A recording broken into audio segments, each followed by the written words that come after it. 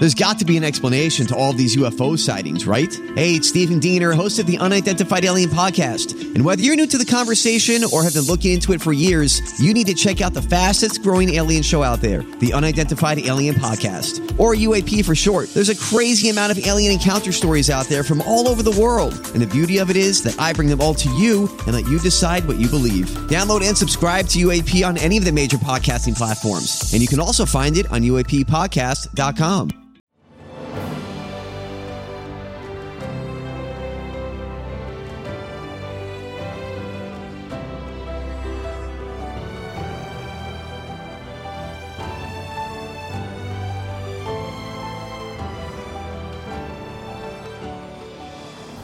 Welcome to the newest episode of Beyond the Fame with Jason Fraley. I'm your host, Jason Fraley, picking the brains of the top filmmakers, musicians, and artists of our time. Today marks the 20th anniversary of Wicked, which made its pre-Broadway premiere in San Francisco on May 28, 2003. I spoke to star Kristin Chenoweth when she performed at the Strathmore in Bethesda, Maryland in 2016. Kristin, thanks so much for joining us. Thanks for having me. Where are we calling you from? Are you up in New York at the moment, or where are you? I'm in New York. I've been out on the road a lot, and I've just arrived to freezing cold weather from Florida. So I'm not pleased. Well, we have some more coming. There's a blizzard about ready to whack all of us. So I know. I'm just going to stay in and watch movies all weekend. What would be on the Kristin Chenoweth binge watch during the blizzard? What would be on your list? Oh, Game of Thrones for sure. I'm the freak that rewatches things over and over. Hey, the good stuff. The good stuff you should be able to rewatch. That's exactly right. And then there's some shameful things like Real Housewives that I'm ashamed of, but I'm going to admit to it because it's truth. But I love Dance Moms as well. Right. I'm really into pretty much anything that's on Netflix. Mm-hmm. I can't. I also love the show Veep. I'm behind on my shows because I've been out on the road. I got lots to watch. Well, this is the perfect time, and it doesn't matter. You're allowed some guilt. You're allowed some guilty pleasures. That's okay. Thank you. Thank you. That's what I say. Awesome. So let's talk about your Strathmore show. What can we, if our listeners are hearing this and they've seen you either on stage or on TV or in the movies, and they're like, oh, I love Kristin Chenoweth. What can they expect when they turn out? Like, what sort of performance will you be doing here? Well, one of the things that I've been doing out on the road this fall, and I love doing, is I have a pretty eclectic taste, and my voice doesn't just live in one place as well. So we have everything from, let's see, Bernstein to Charlie Chaplin to Jerome Kern. Wow. There could possibly be an appearance of Adele's song, not one of her hits, one of her major hits. I guess everything she does is a hit. But it's all over the map, and I like it that way because I like to entertain. I also like people to leave feeling, happy and like they've gotten a good meal. Right. So there's appetizer, meat, and dessert. That's a good way of putting it. I like that. Thank you. So you mentioned Chaplin. Well, by the way, did you know he once entered a Charlie Chaplin lookalike contest and he finished third? Isn't that crazy? I think what I think. I got to say this. I didn't know that. I'm glad you told me. Now I will be quoting you in my concerts because I love to talk to young people who want to do what I do. Mm-hmm. And I think it's important for them to realize that you don't always win. No matter where you're at in your career, things, there's always up to go. There just is. Once you say you win an Academy Award, the next year you could be in a big movie that's a flop. Right. It's never ending. And so the point is to keep being a creative artist. And that's what Charlie Chaplin was, even though he came in third for his own self. That to me sums up show business beautifully. Yeah, you might look up the details on that, but I'm pretty sure it was somewhere in Europe. He, that's how popular he was. Everybody could do him better than him. He finished third in his own little tramp lookalike. That's great. So yeah. Oh my gosh, that's so genius. Throw that out to the Strathmore crowd. You got to say, I heard this from WTOP. You got to give us some credit. You got to attribute it, No, it's okay. Of course, we must give credit where credit is due. Of course. Of course. But no, you know, it's a perfect little example you mentioned about, you could win awards, but then the next time you never know, what else is coming down the pike. And you've won some awards. That's right. You've won some awards yourself. You got a Tony doing Sally and You're a Good Man, Charlie Brown on Broadway. God, that's been what, like 16, 17 years ago? What are your memories of that one? It was 1999 creating that character, and it was one of the best moments in my career. What can I say? I loved it. That's great. And I know they just celebrated a big anniversary, the actual Charlie Brown on that, yeah. Yes. And of course... I voiced, I was in the recent Peanuts movie. I didn't want to make a deal of it. The Schultz family wanted me a part of it. The producers and the studio wanted me a part of it. And that Peanuts has been such a history. It's just been a huge part of my history. So one of the beautiful things about Charles Schultz and what their family and estate makes sure happens is what he always wanted. In the movies and the TV shows, kids actually voice the voices for the kids. And it's not adults. The adults would just sound wah, wah, wah, wah, wah, wah, wah. Exactly, which is so perfect that he wrote that as a teacher, right? But they asked me to voice Fifi, Snoopy's girlfriend. And it was not a lot. It was, mainly sounds and it was just a fun day of work. But I will always carry that honor of getting to be a part of anything that he created, because I do think he was a genius. And to get to do the portrayal of Sally on Broadway and sort of create my version of her, which hadn't been done, was pretty cool. Man, not everyone can say they were Snoopy's girlfriend. That's incredible. He gets mad, you can throw him out literally to the doghouse. It's great.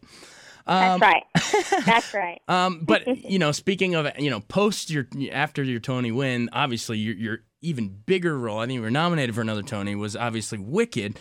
Is that what most people come to you up on the street and want to talk about? Are they come up and sing Popular or ask you about Idina Menzel and Joel Grey? Is that what most people talk to you about? You would think so, right? Right. You would think.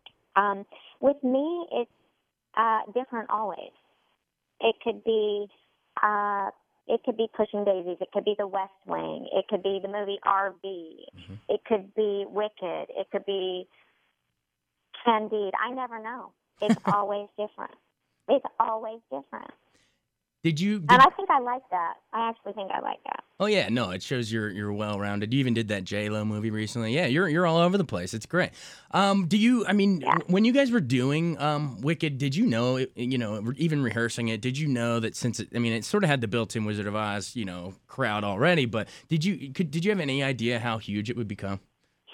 I had a feeling. I of course you can never know that for sure in show business, because the minute you think that, it's gonna tank. But we were opening in San Francisco with our first show, and I didn't know critically how it would be, but I saw how it struck a chord with the audience, and then I knew I was going to be in for a ride of my life. Absolutely. But I didn't know that it would become what it is. I didn't know. I just didn't know. We're looking now 12 years back, I think, 12, 13. And, I am so proud to have been part of something that still touches people's lives. I always wanted a show to be in a show that everybody knew it. And I got that. I got to be a part of that. And it's a big, cool thing to be a part of such history. Again, we're talking about history and, what it means to be a part of things. And that's a big one. That's a big one, as we say in Oklahoma.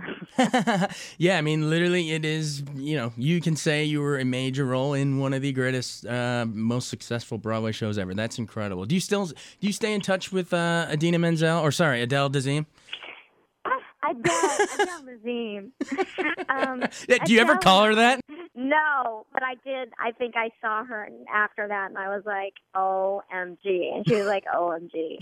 When we see each other, of course, we get to catch up, and I think we, every once in a while get to email each other. We both are extremely busy, and our lives have moved in different ways, but of course when we do get to see each other or stay in touch, we like that, of course, because we went through something together that nobody else has. Yeah. I mean, in that moment, in that time, it was her and I. So. Well, when you sing Adele at your the actual Adele and your show at Strathmore, you can maybe. I'm going to dedicate it to Adele Nazim for sure. See, I'm just giving you all kinds of ideas here. This is great. Yes, you are. Yes, you are. I'm Bradley Trainer. And I'm Don McClain. We have a podcast called Blinded by the Item. A blind item is gossip about a celebrity with their name left out. It's a guessing game, and you can play along. The item might be like, this A-list star carries a Birkin bag worth more than the average person's house to the gym to work out. Pretty sure that's J-Lo. And P.S. the person behind all of this is Kris Jenner, LLC. We drop a new episode every weekday so the fun never ends. Blinded by the Item. Listen wherever you get podcasts and watch us on the Blinded by the Item YouTube channel. You mentioned a few seconds ago, as you said, back in Oklahoma where you grew up. Did you, I think I read somewhere that, while you were, doing your master's degree and everything, you were up for a scholarship for maybe like a Philadelphia Academy of Vocal Arts, but you turned it down because of, you got landed in New York. Tell me about that. I was, the AVA school in Philly is one of our country's top opera conservatories, and I was accepted. They take not very many people a year, and I was lucky enough to audition, and they accepted me. And a couple weeks before the program started, I went to New York with one of my best friends, and I wanted to just experience a New York audition. I just wanted to see what that was like. Mm-hmm. And it was for a show called Animal Crackers, and it was for a place called Paper Mill Playhouse in New Jersey, which is another one of our country's top theaters. And I got a part. And I had to decide what I was going to do. I find myself in these crossroads a lot in my life. Mm-hmm. It's, either north or south with me, or I should say east or west. And I'm a big one in just kind of praying about it and then making the decision and not looking back. And I know that I missed out on something great at ABA, and I'm honored to say I was even accepted.